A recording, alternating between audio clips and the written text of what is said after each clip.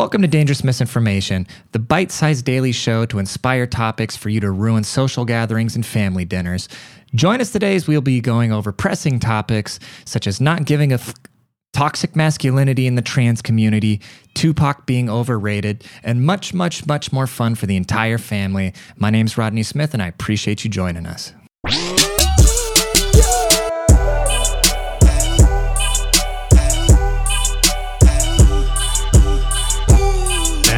This is Dangerous Misinformation, and oh boy, we got ourselves a little doozy on this Monday. How was your weekend? Did you have a good weekend? Let me know. Write me an email at lordpettypodcast@gmail.com. Tell me about your weekend. If you did anything extremely stupid, I want to hear about it.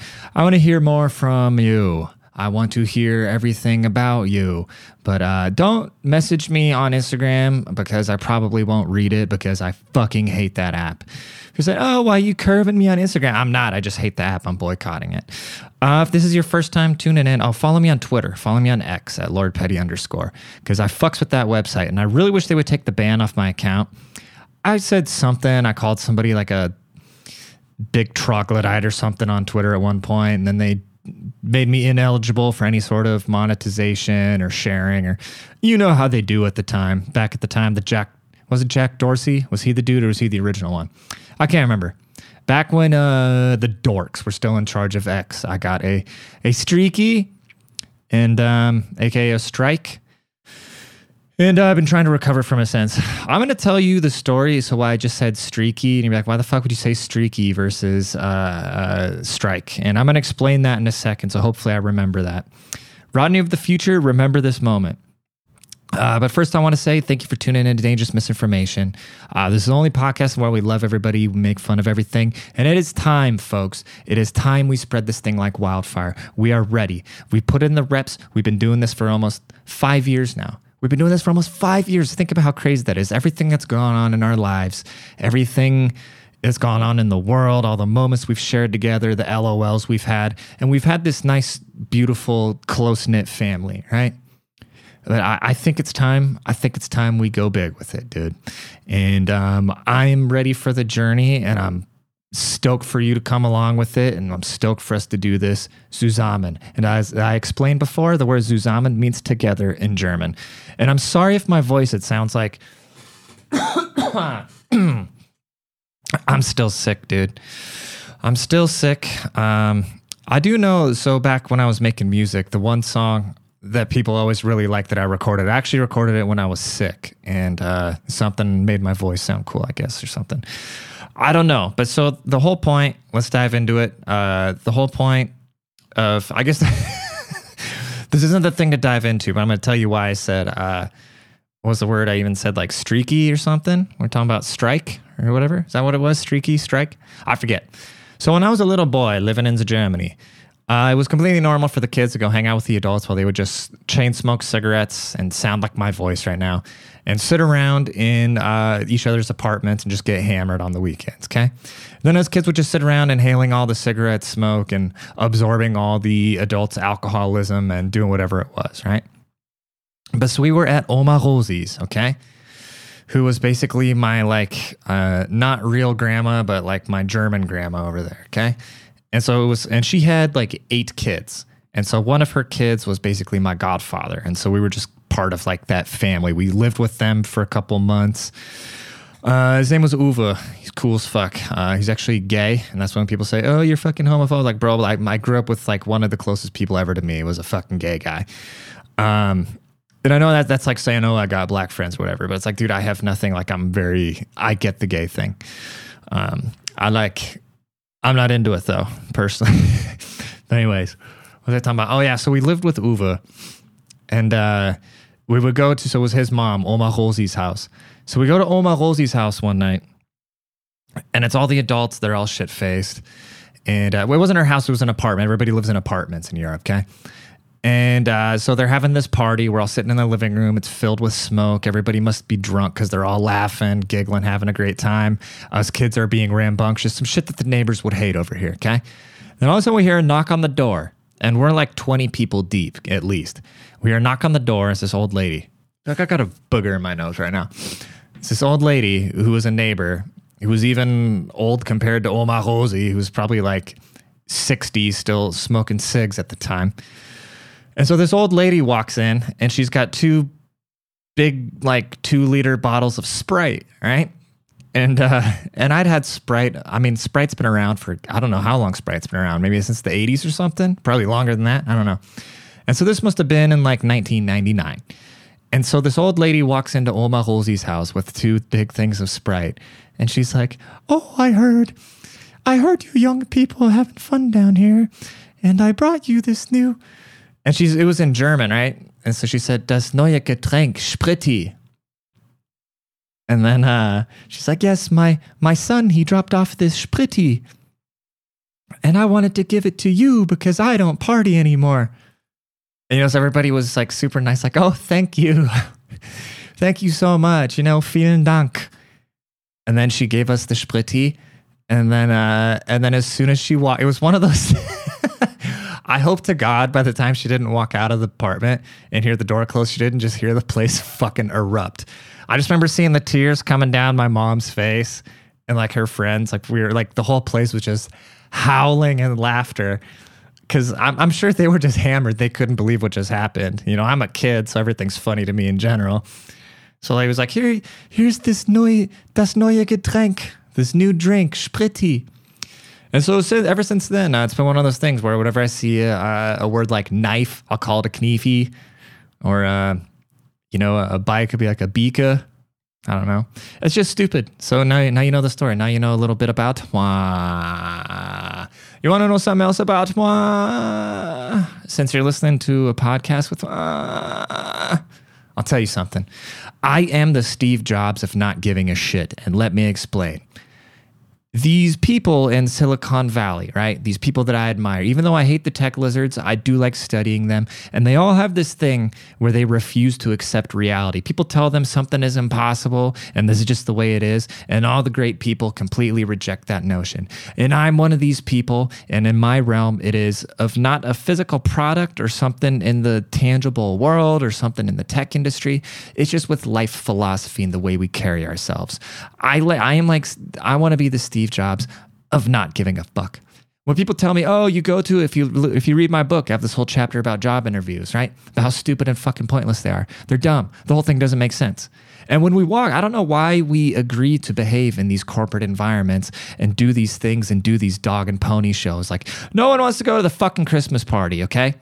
We're not a fucking family at work. Nobody wants to, at what point do you have to get to where you start playing along with this shit? And then before you know it, your whole life's a fucking charade. Your whole life is just this bullshit corporate, ugh. Nah, dude, I'm not participating in it. If you ask me, it doesn't have to be like that. Why can't we be human, be normal, right? Why can't we be human, be normal, not have to play by all these dumb little corporate rules and little I got to act this certain way because I'm at work and pretend that I care about this or pretend I don't go drink a bunch of beer after work. Everybody you work with is some form of drug addict, right? Why do we have to all pretend to be these perfect blah, blah, blah people? Why can't you just be a part of something and be respectful of people? Right? If you're just respectful of others, why does it matter what you stand for? All of a sudden you got to specify on your social media, these views do not represent my employers. Like, what kind of bullshit dumbass Karen takes something that somebody says and be like, oh, I need to go talk to their employer. You sell insurance, I need to go talk to the insurance company about the stuff that Steven's saying on the internet about there being way too many fucking migrants sleeping on his house door. And all his tax money is going to pay for wars that don't concern us when he can't put food on the table.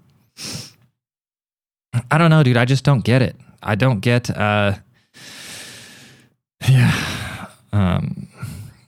you can be honest and be real without being a dick. You know what I mean? That's what I try to walk this balance of being honest and being authentic without being a dick to people. I can't take myself serious going into these environments. I gotta drink with my pinky out, or I gotta pretend, laugh at the boss's jokes and shit like that. The social politics, bro. I have no patience or room for it. Like, if something's dumb, something's dumb. And also they say, you know, I've read the 48 Laws of Power and I get it, okay?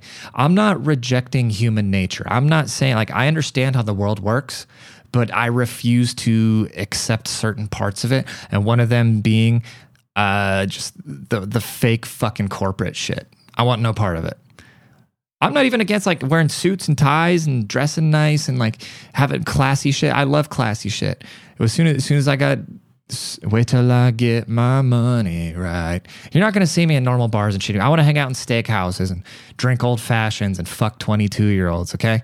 I've no desire. Whenever I go out now, I just want to go home. If I'm hanging out in just some regular-ass dive bar with a bunch of people talking about, car maintenance or something like that, like, shoot me. Shoot me in the head. I don't want to be, I can't even say that on YouTube. But I'm so bored. I'm so bored with normal life. Like, I'd rather just completely just burn out and burn all bridges at this point, or try to open up the portal to get into the space of where I don't have to be some fucking pretend corporate loony. Because the people at the top, right? You might think, oh, these like middle management corporate things, oh, we got to act like adults. No, the people at the top are railing coke and being ridiculous and having fun and enjoying their lives because they get it. Because it's crazy people. All these people in powerful positions, they all have some sort of like personality disorder. You know what I mean? They all refuse to take their meds, and that's what makes them genius. So I'm going to stop taking my meds. I'm done with them. I've been actually pretty worried about this. I'm going to be a little vulnerable with you. So I've been taking sertraline, is that what it's called, for my stomach problems, because they keep telling me that, the mind-gut connection, because I'm so wound up, because I'm such a spaz, they tell me it's like everything that makes me creative and fun and whatever gives me my personality, I think fucks with my like immune system and all that, because I'm just wired a certain way. I'm nuts, to put it short, okay?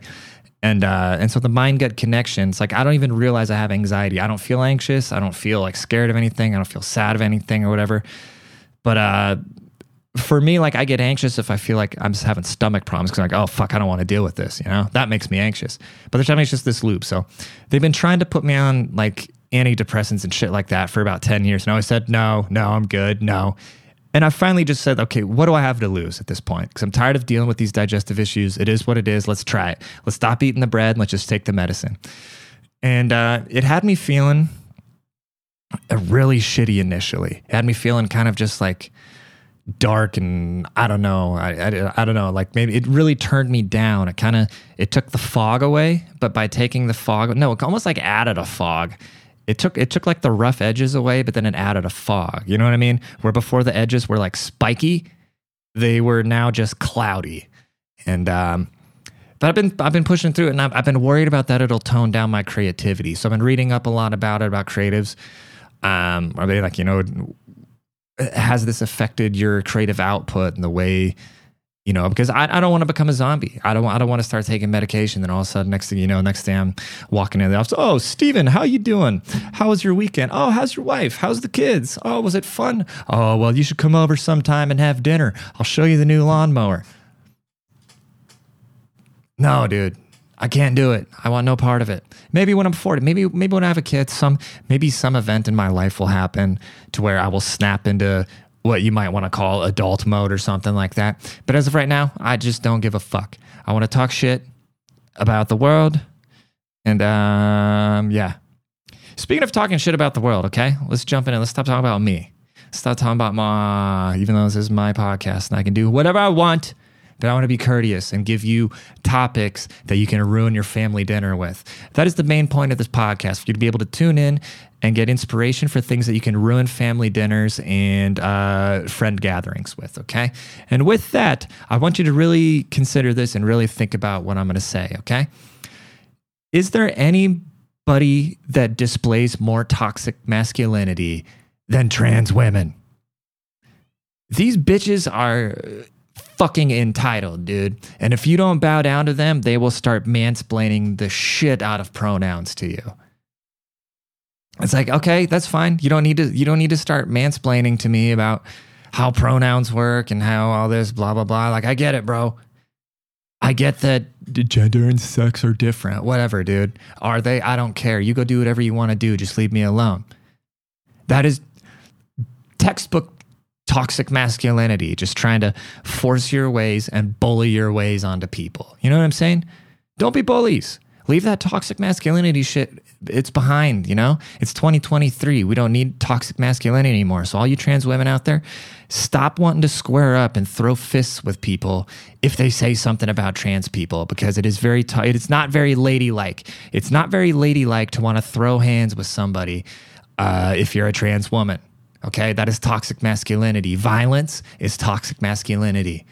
We should never have to resort to violence. And I don't know why I got to break this down so much, dude. Anyways, let's get into one more thing here before I let y'all go. I don't think Tupac was really that great. You know, people put Tupac up there, and to me, he just kind of yelled. You know what I'm saying? Like, he never really said anything of substance. He just kind of yelled.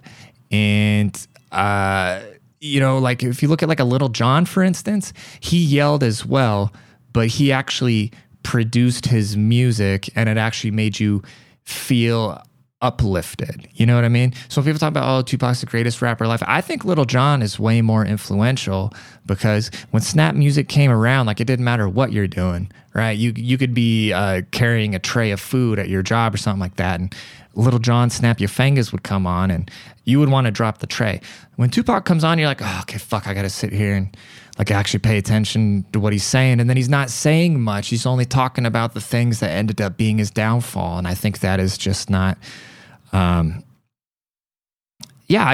just think that Little John yells better than Tupac. So anyways, appreciate y'all tuning in to Dangerous Misinformation, the number one source in the world for dangerous misinformation, where everything we say is 100% serious. And I don't ever try to make rage bait to chop into little clips and throw on YouTube because they get the most clicks. Thank you so much for tuning in. I'll see y'all tomorrow. Please be sure to leave a rating and tell somebody. You know, the number one way, if you look at market research, the number one way podcast spread is mouth to mouth, friends. So you play a huge part in this. So I want to thank you very much for anybody you've ever shown this podcast. You're the GOAT. Appreciate y'all, and I will check in with you tomorrow. Have a great rest of your day.